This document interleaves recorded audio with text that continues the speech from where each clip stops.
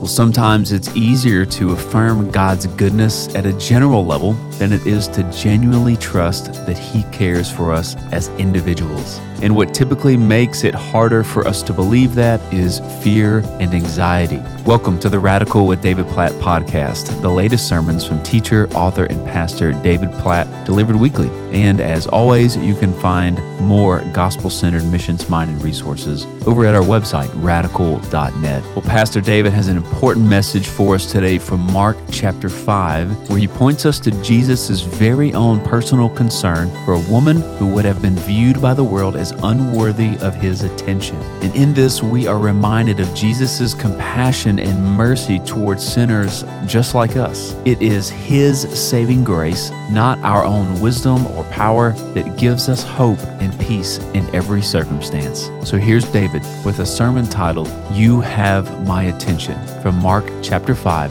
verses 25 through 34. If you have a Bible, and I hope you or somebody around you does, you can look on with, or you have those notes that you can download from online, as well as the kids' notes there. I invite you to open with me to Mark chapter 5. Mark chapter 5. And while you're turning, I'll just mention that in addition to this bandage on my head, which is continuing to recover well by God's grace, I'm wearing this Care Team t-shirt again this week to remind you to continue to pray as we serve for the spread of God's grace across our city during these days. And to give toward that end, our not gathering together physically has certainly affected our offerings. So let me encourage you to give as you're able to, online or through the mail. But you'll see some pictures scrolling here on the screen of work our church family has been doing this last week in our city. Of course, recommendations regarding masks came out late this week, and we'll be exploring creative means for that. We want to protect everyone as much as possible in this picture. But over the last couple of weeks, you have spent over 800 volunteer hours distributing thousands of boxes across our city. Every box feeds a family for a number of days. And every box includes an explanation of the gospel and invitations to join us online. So welcome to those of you who may have joined us that way. And thank you for all the church family, all of those of you who have come by the building here at Tysings to drop off food at our donation center. Please keep those goods coming. You can find out all the information about what goods are needed and how you can serve, items you can bring on our website. Just follow the links from the COVID-19 page. Let me say again, obviously not everybody can or should be doing this work, but this is where I want to encourage, challenge every single person within the sound of my voice right now who knows Jesus to invite someone you know who doesn't know Jesus to be a part of our gathering next week online for Easter. Invite as many people as possible, but focus on at least one who you are praying for every day. This Friday, we're going to have a Good Friday gathering online. I'm really looking forward to this. Everyone leading that gathering will be doing so from their homes, including myself, Lord willing. So we'll start at 6:30 p.m. We're going to reflect on the cross and Jesus' suffering, and then we're going to pray specifically for God to draw many people to Jesus next Sunday. But I'm praying that would happen today too. Like ever since I started studying this passage that we're about to look at, I've been looking forward to this moment and praying that many people today might see for the first time the depth of Jesus' love for you. And you might put your faith in Him. And I've prayed for those of you who know Jesus that you would encounter Him in a fresh way in the next few minutes. So this passage, which a day just set up with that spoken word, is a potent picture of Jesus' personal love for you and me. But I really just want to focus on you today. I want to speak directly to you as best as I can from where I'm standing right now to you wherever you are sitting right now, whether here in Metro DC or some other state or country in the world. I want us to almost picture this like a personal conversation, Like, I want to read this story to you that is in almost a frightening way so applicable to what is happening in the world right now. And I just want to show you personally 4 truths that I hope you will receive in your heart and in your mind and hold tightly to during these days. And all 4 of these truths are going to be aimed at you individually, so not just us generally, because that's what this story is about. It's about Jesus' love, not just for the many, but Jesus' love for the one, for each of us. So here's the story. Let me read it to you. Follow along if you have a Bible or if you have those notes from online. But Mark chapter 5, verse 21. So right after Jesus gave peace to a man who had been demon-possessed, which Mike walked us through last week, the Bible says, "And when Jesus had crossed again in the boat to the other side," so remember, Jesus had left the crowd at the end of Mark chapter 4 and had crossed on the boat to the other side. In the middle of that journey, a massive storm arose and Jesus stilled it. And then he delivers this demon-possessed man and then crosses back where a great crowd gathered about him. So the same crowd that Jesus had left before was now waiting for him to return. And he was beside the sea. Then came one of the rulers of the synagogue, Jairus by name. So we'll pause for just a minute here. The rulers of the synagogue were some of the most respected and revered people in society in that day. So picture someone very well known and well respected by the crowds.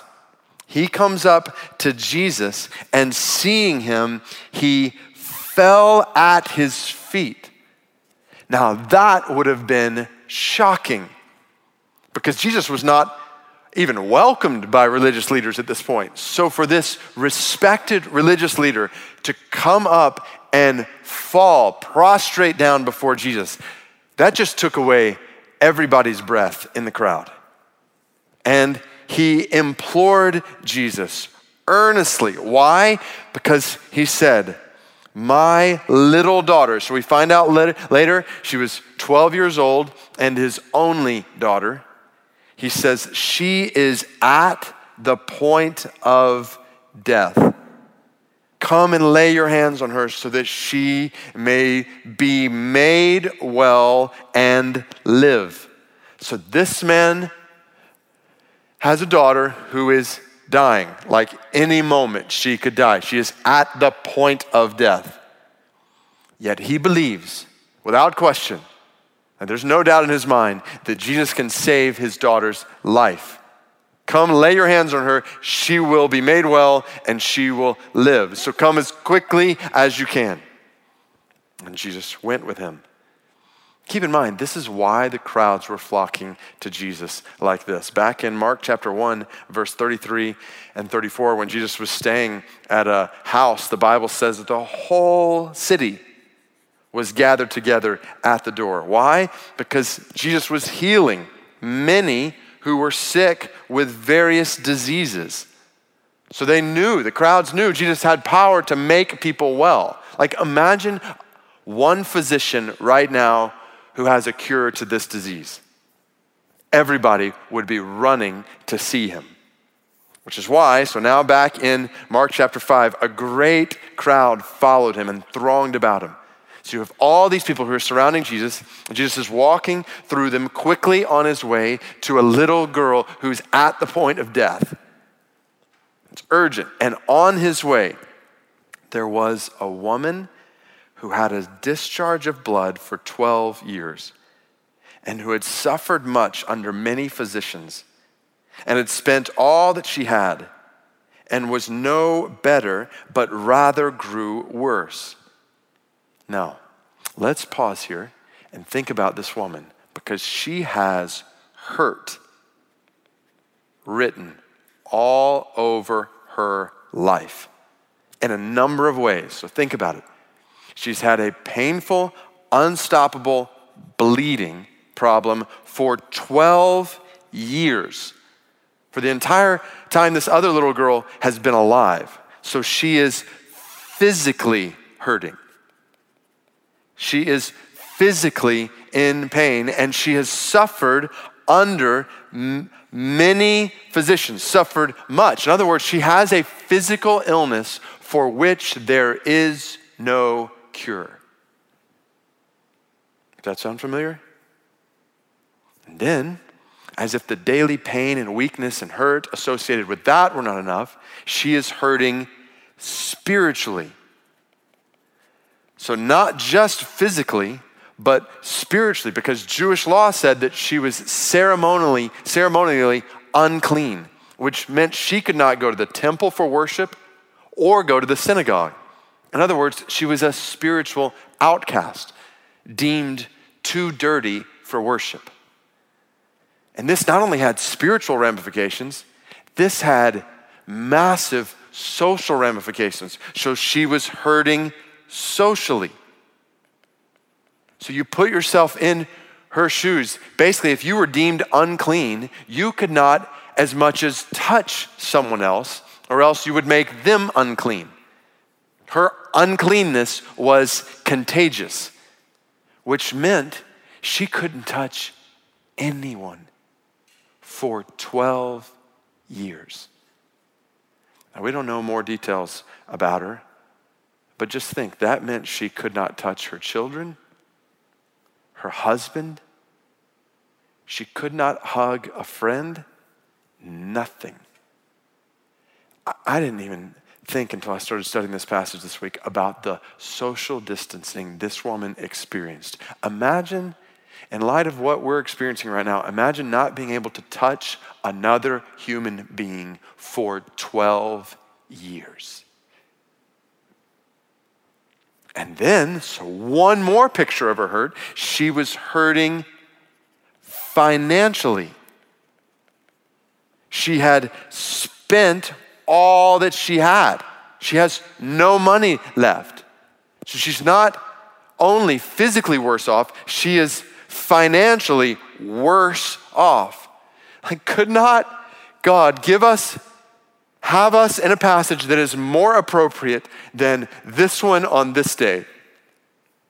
When the world is deluged by a disease for which doctors have no cure, when leaders of every state and most every country in the world have demanded social distance from other people, when millions of people are losing their jobs, their source of financial stability, like, God, speak to us right now. What are you saying to us right now through your word? Let's read the story. She had heard the reports about Jesus and came up behind him in the crowd. So let's pause there. Like, imagine her trembling in that crowd. Like, she's never in a crowd. She stays away from crowds because she has to, because she doesn't want to infect anyone else with her uncleanness. But now she's decided to do the unthinkable. Imagine her walking, like with her head down, hoping no one else sees her. If anyone knew who she was, they would not let her near Jesus or them. Yet here she was, her head down, her body brushing up against people in a way she hasn't experienced in over a decade. And she doesn't want Jesus to see her, so she comes up behind him. And she just reaches out her hand, shaking like a leaf in the wind, and she touched his garment. Like, what is going through her mind right now? Well, the passage tells us, for she said, and the language there is basically like she's saying it over and over and over again to herself, like murmuring to herself, if I touch even his garments, I will be made well. What a statement. This woman, like, picture this, is both completely desperate and amazingly confident. Because she believes, she knows that if I just touch his clothes, I will be made well. And the word there, which we'll come back to later, is translated most often in the New Testament, delivered or saved. So she does it. She touches him. And verse 29 says, immediately the flow of blood dried up, and she felt in her body that she was healed of her disease. Like, she touches his garment and time stands still. For the first time in 12 years, she is free from her disease, and she can feel it. And she can feel the ramifications of it. She's not just physically healed. She is now spiritually clean and socially accepted. And for the first time in over a decade, she's able to use the money she earns on the things she most needs. Everything changed in the moment this woman touched Jesus. So what is God saying to you right now through this story? Right where you're sitting, make this personal. 4 truths. Hear and receive them right where you are right now. 1, for every hurt you have, Jesus is your only hope. That's what God is saying to you right now through his word. For every hurt you have in your life, Jesus is your only hope.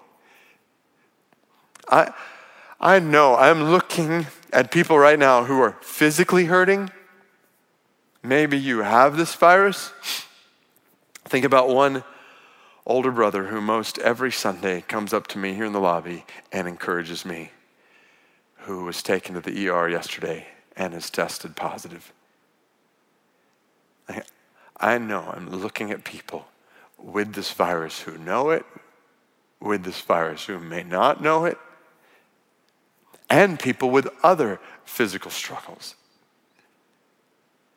I know that I'm looking at people right now who are spiritually hurting. Some of you, if you are completely honest, you feel too dirty for worship.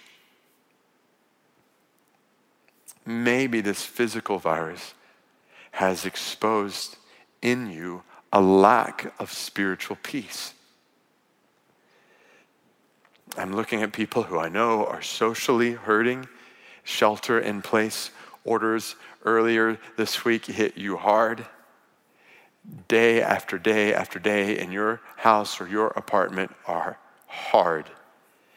You're now separated from people you love and you long for, or really just anyone. You want to be around someone socially.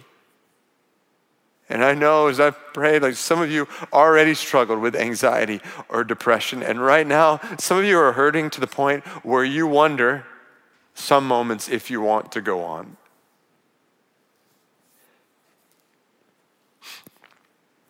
I'm looking at people who are economically hurting.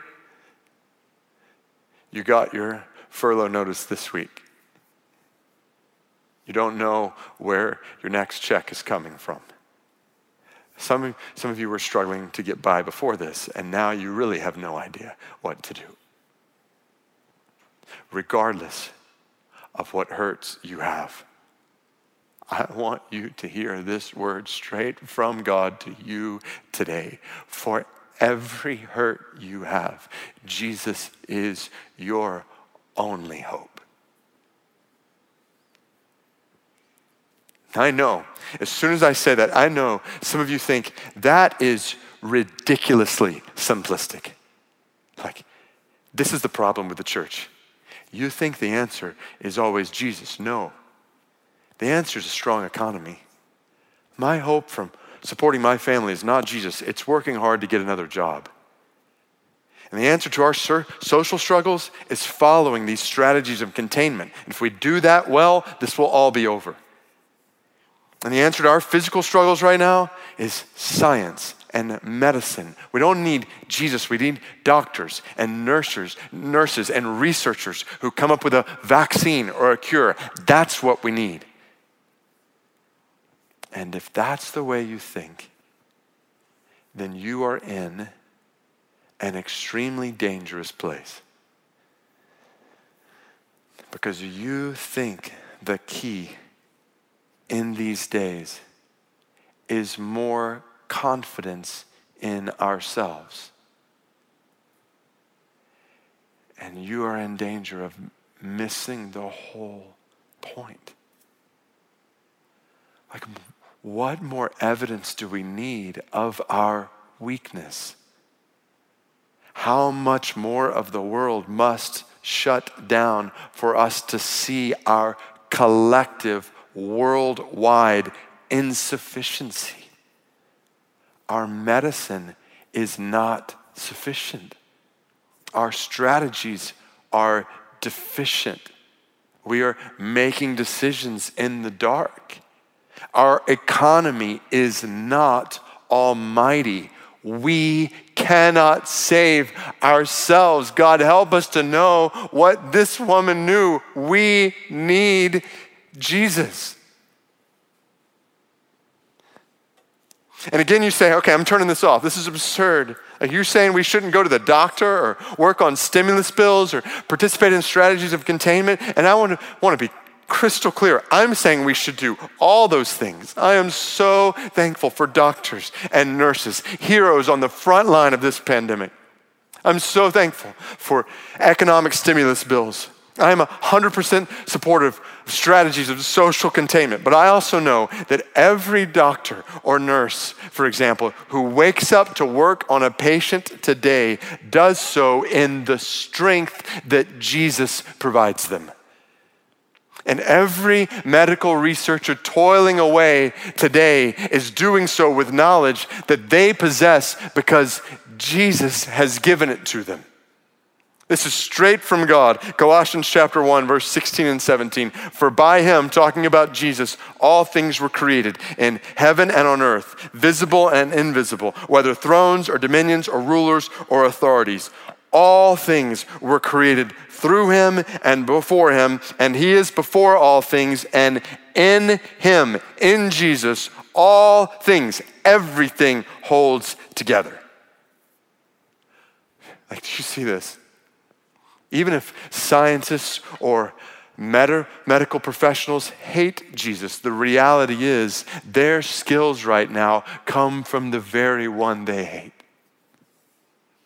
And that means all our hope right now is not ultimately in doctors or nurses or researchers, though we are extremely thankful for and continually praying for all of them. But that's just it. Our hope is not in the ones who are merely trying to fix our bodies. Our hope is in the one who formed our bodies in the first place and who sustained them every second before this pandemic, and whose power alone will sustain us through this pandemic. His name is Jesus. Likewise, we are thankful for leaders and politicians who are working really hard to stabilize our economy. But let us be clear, our hope is not in the governor of our state or the president of our country. Our hope is in the governor of the wind and the waves, in the king who has the capacity to still the storm and silence demons and heal disease. See it. This woman knew that Jesus could do what no one else could do for her. That Jesus could do what all the doctors and nurses in the world could not do. And I pray that you would know the same, that you would know that Jesus can do what no one else can do for you. For every hurt you have, Jesus is your only hope. Now, as I think about this first truth, I think, well, that is only comforting if Jesus cares for me. Because if Jesus doesn't care for me and he's my only hope, then that is not good news. Truth number one is not encouraging. So, does Jesus care for me? Well, let's keep going in this story. This woman has touched Jesus. She has been healed. She's now ready to get out of that crowd as fast as possible, unnoticed.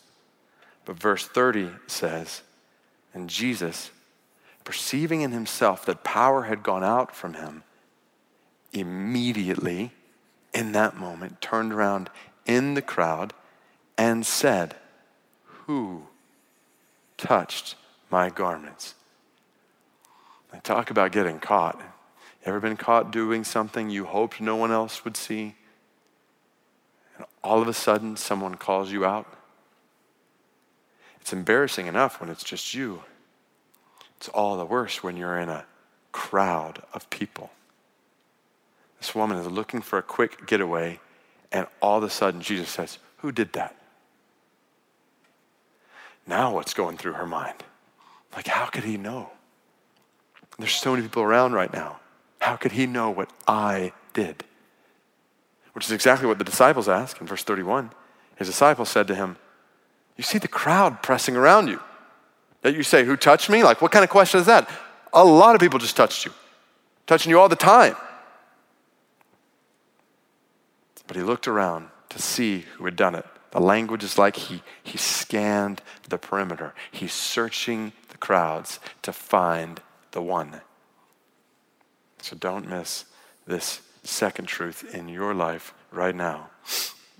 In a sea of urgent need, Jesus stops for you.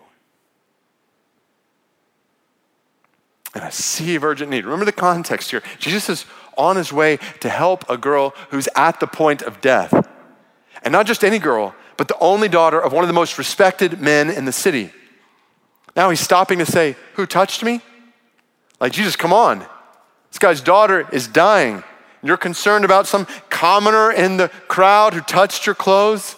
Like, is this not awesome? The world thinks about the crowds. Jesus thinks about the one. You think about the situation we're in right now. It's staggering. Hundreds of thousands of people with this virus in this country alone. Thousands upon thousands of people, overwhelming hospitals here and all around the world. A sea of urgent need. People dying. But to wonder if the story is that Jesus stops for the one. So this is where I want to urge you, like, please see yourself in this story. Right where you are sitting, see yourself. Yes, there is a sea of urgent need around the world right now, but see this awesome reality. Jesus stops for you. For you. Like, this just hit me one morning this week in my time with God. I'm praying, I'm spending time with him, just pouring out my heart to him. And I was reminded in a fresh way that yes, Jesus loves the crowds. He loves the world. He gave his life for the world, and he is ministering in so many millions of ways right now. But in that moment, I was reminded that he was meeting with me. He was meeting with me. He was listening to me. He was speaking to me. God in the flesh, Jesus, stops for me. And he stops for you. That's the word I have for you today, straight from God's word. He stops for you. He loves you. And your needs or my needs might not be as severe as someone else's needs. But that's the beauty of this passage. That doesn't mean he doesn't care. He cares about every single thing you are thinking about, every single thing you are struggling with. Wherever you are sitting, whatever you are struggling or wrestling through, mark it down. You have Jesus' attention. Jesus is not distant from you. He is with you. He cares about you. For every hurt you have, Jesus is your only hope, and he cares for you. And that care is indiscriminate, by the way. This passage makes clear he cares for the elite and he cares for the outcast. He cares about the synagogue ruler and he cares about the struggling, hurting woman, the rich and the poor, the respected and the rejected. The love of Jesus is indiscriminate, which, by the way, we must continue to renounce all discrimination during these days, particularly anti-Asian racism. Over 1,000 reported incidents of Asian American racism in the last 2 weeks alone. Like, church, we must combat that contagion. We must beware of anti-Asian bias that exists in our country and be willing to stand with and for the Asian American individuals and businesses in our city, and with and for, of course, the large number of Asian American brothers and sisters in our own church family. Jesus' love is indiscriminate. So the story continues. But the woman, knowing what had happened to her, came in fear and trembling and fell down before Jesus and told him the whole truth. So as the crowd and disciples are dumbfounded by Jesus' question, this woman steps up and listened to the wording. Knowing what had happened to her, she came in fear and trembling. Fear. That's the same word that was used at the end of Mark 4 to describe what the disciples felt as soon as Jesus stilled the storm. Remember, we talked about it. It's reverential awe. She's in awe of Jesus to the point where she is trembling and she falls down before him. And listen to this. She tells him the whole truth. This is breathtaking. For this woman, no doubt now recognized as the unclean outcast that she is, she falls at Jesus' feet and pours out her heart. She tells it all. All of her hurts built up over 12 years. All of her pain, physically, spiritually, socially, financially. And she's saying, I just knew that if I could touch you, I would be okay. I would be delivered. But that's when it hits the crowd. Like, what? This unclean woman has touched Jesus? This woman has now made Jesus unclean? But that is the beauty. Because when unclean people come to Jesus, he is not afraid of their uncleanness. This is truth number 3. Jesus takes you as you are, not as you wish you were. Jesus takes you as you are, not as you wish you were. This woman was trembling, at least in part, because she knew she had defiled Jesus by touching him. But what she didn't realize was that this was the whole purpose for which Jesus came. Jesus didn't come for the clean. He came for the dirty. Jesus didn't come for the well. He came for the sick. Jesus didn't come for those who think they have it all together. Jesus came for those who know they need help. So for anyone listening right now who is exploring Christianity, maybe you tuned in on your own today, neighbor, family member, or friend invited you, regardless of the reason, this is the big picture story of the whole Bible. God created the world and you and me to enjoy him, to enjoy each other, and to enjoy the world in perfect harmony. But we turned from God to ourselves. Every one of us has trusted in ourselves over God. The Bible calls this sin, and sin separates us from God.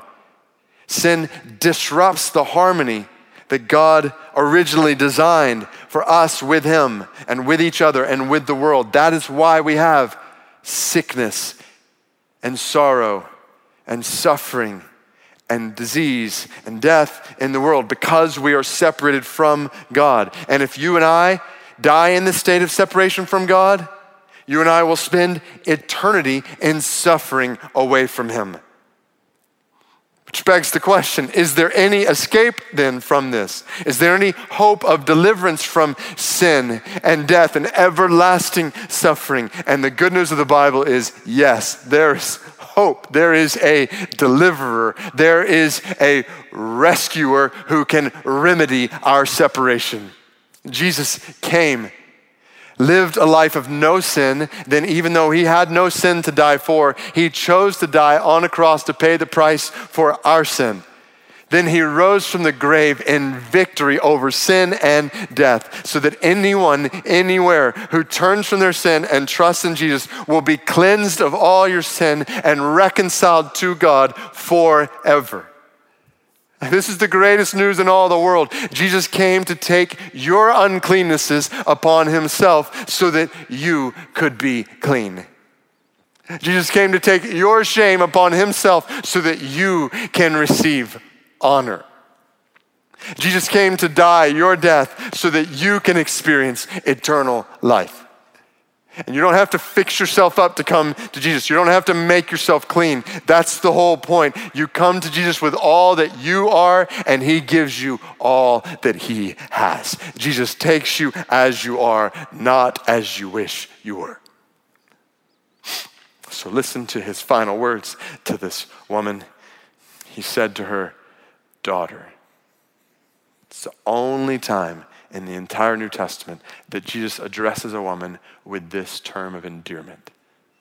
He says, "Daughter, your faith has made you well. Go in peace and be healed of your disease." Fourth truth, for you who trust in Jesus, no matter what the future holds, his peace will never pass away. Every word in this statement matters.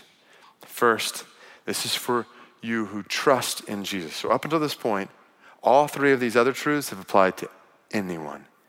For every hurt you have, Jesus is your only hope. That's for everyone. Regardless of who you are, Jesus is your only hope.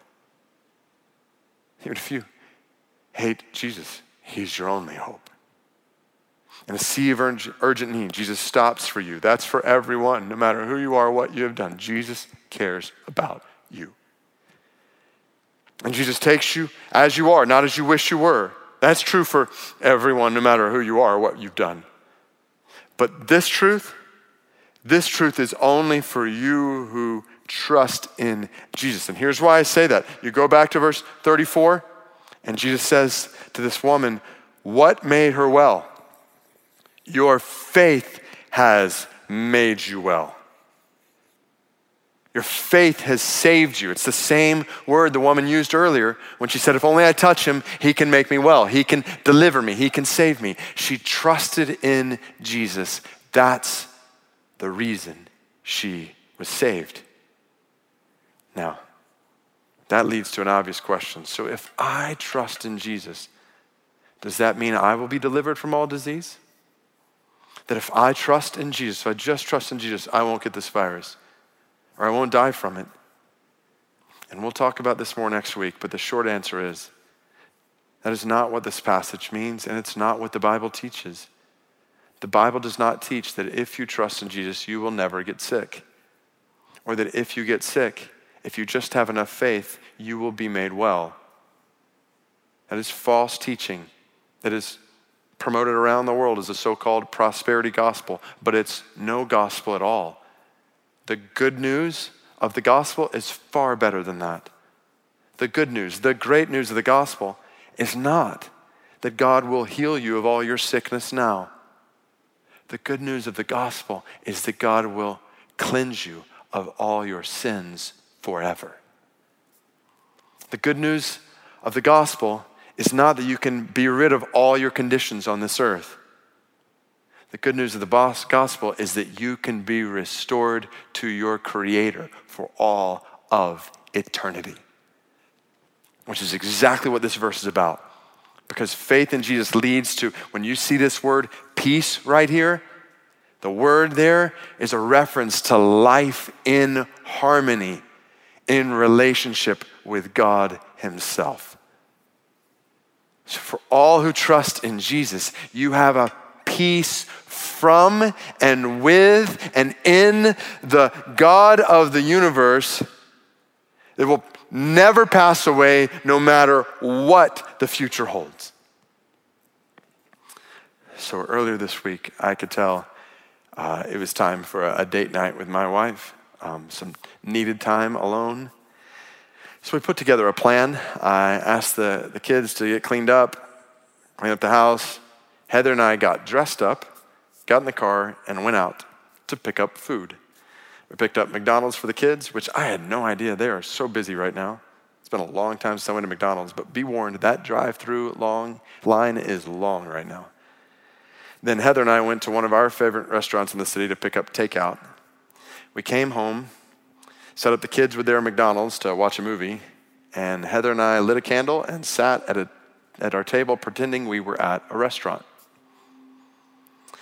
But our date night conversation turned pretty sober pretty quick because we had both read articles that day about couples our age who were seemingly healthy, no prior conditions, and one spouse contracted this virus and had to go to the hospital alone because no visitors are allowed. And the other spouse never saw them again. And all of a sudden, our date, in a way we had not planned, turned into a pretty sober moment that led to a lot of tears as we faced the reality, I guess in a fresh way, that could happen to either of us. So we started having that conversation that no one enjoys having. What would you or I do in that circumstance, in the short term, in the long term? And then as I looked into my wife's eyes with my heart like hurting on one hand at the thought of what I would do without her, on the other hand, think about how I don't want to see her hurt without me there to help. And the only confidence I could give her or myself is that if this happens, Jesus will prove sufficient. And I share that because I don't know the future, but I'm pretty sure there are funerals coming in the days ahead for our church. And among our friends and in our families. I know it's already happened to some who are listening. And it certainly seems possible that some of us listening right now could be one of those funerals. None of us is guaranteed tomorrow, and we would be foolish to think otherwise. You might think, oh, this is really depressing, but just follow with me here. The reason I land here in light of this story is because I want more than anything else for you to know. Just come back to this personal conversation like, I want you to know that for you who trust in Jesus, no matter what the future holds, His peace will never pass away. No matter what the future holds, the love of Jesus, maybe just look into your eyes like the love of Jesus will never, ever let you down. No matter what emotions tomorrow brings, no matter what physical hurt tomorrow brings, no matter what social challenges tomorrow brings, Jesus' love will never let you down and His peace will never pass away. So trust in Him. If you have never put your faith in Jesus, trust in Him today. I urge you, please trust in Him today.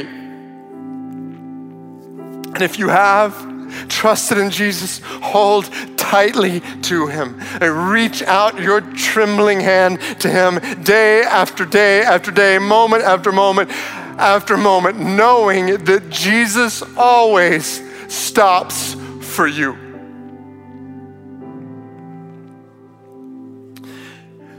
Will you bow your heads with me? Just bow your head right where you are. I just want to ask you a question. I want to ask you, do you know that if you were to contract this virus, if it were to take your life, do you know that you would be with God in heaven? Do you know that peace? And if the answer to that question is not a resounding yes in your heart, I want to invite you to put your trust in Jesus today.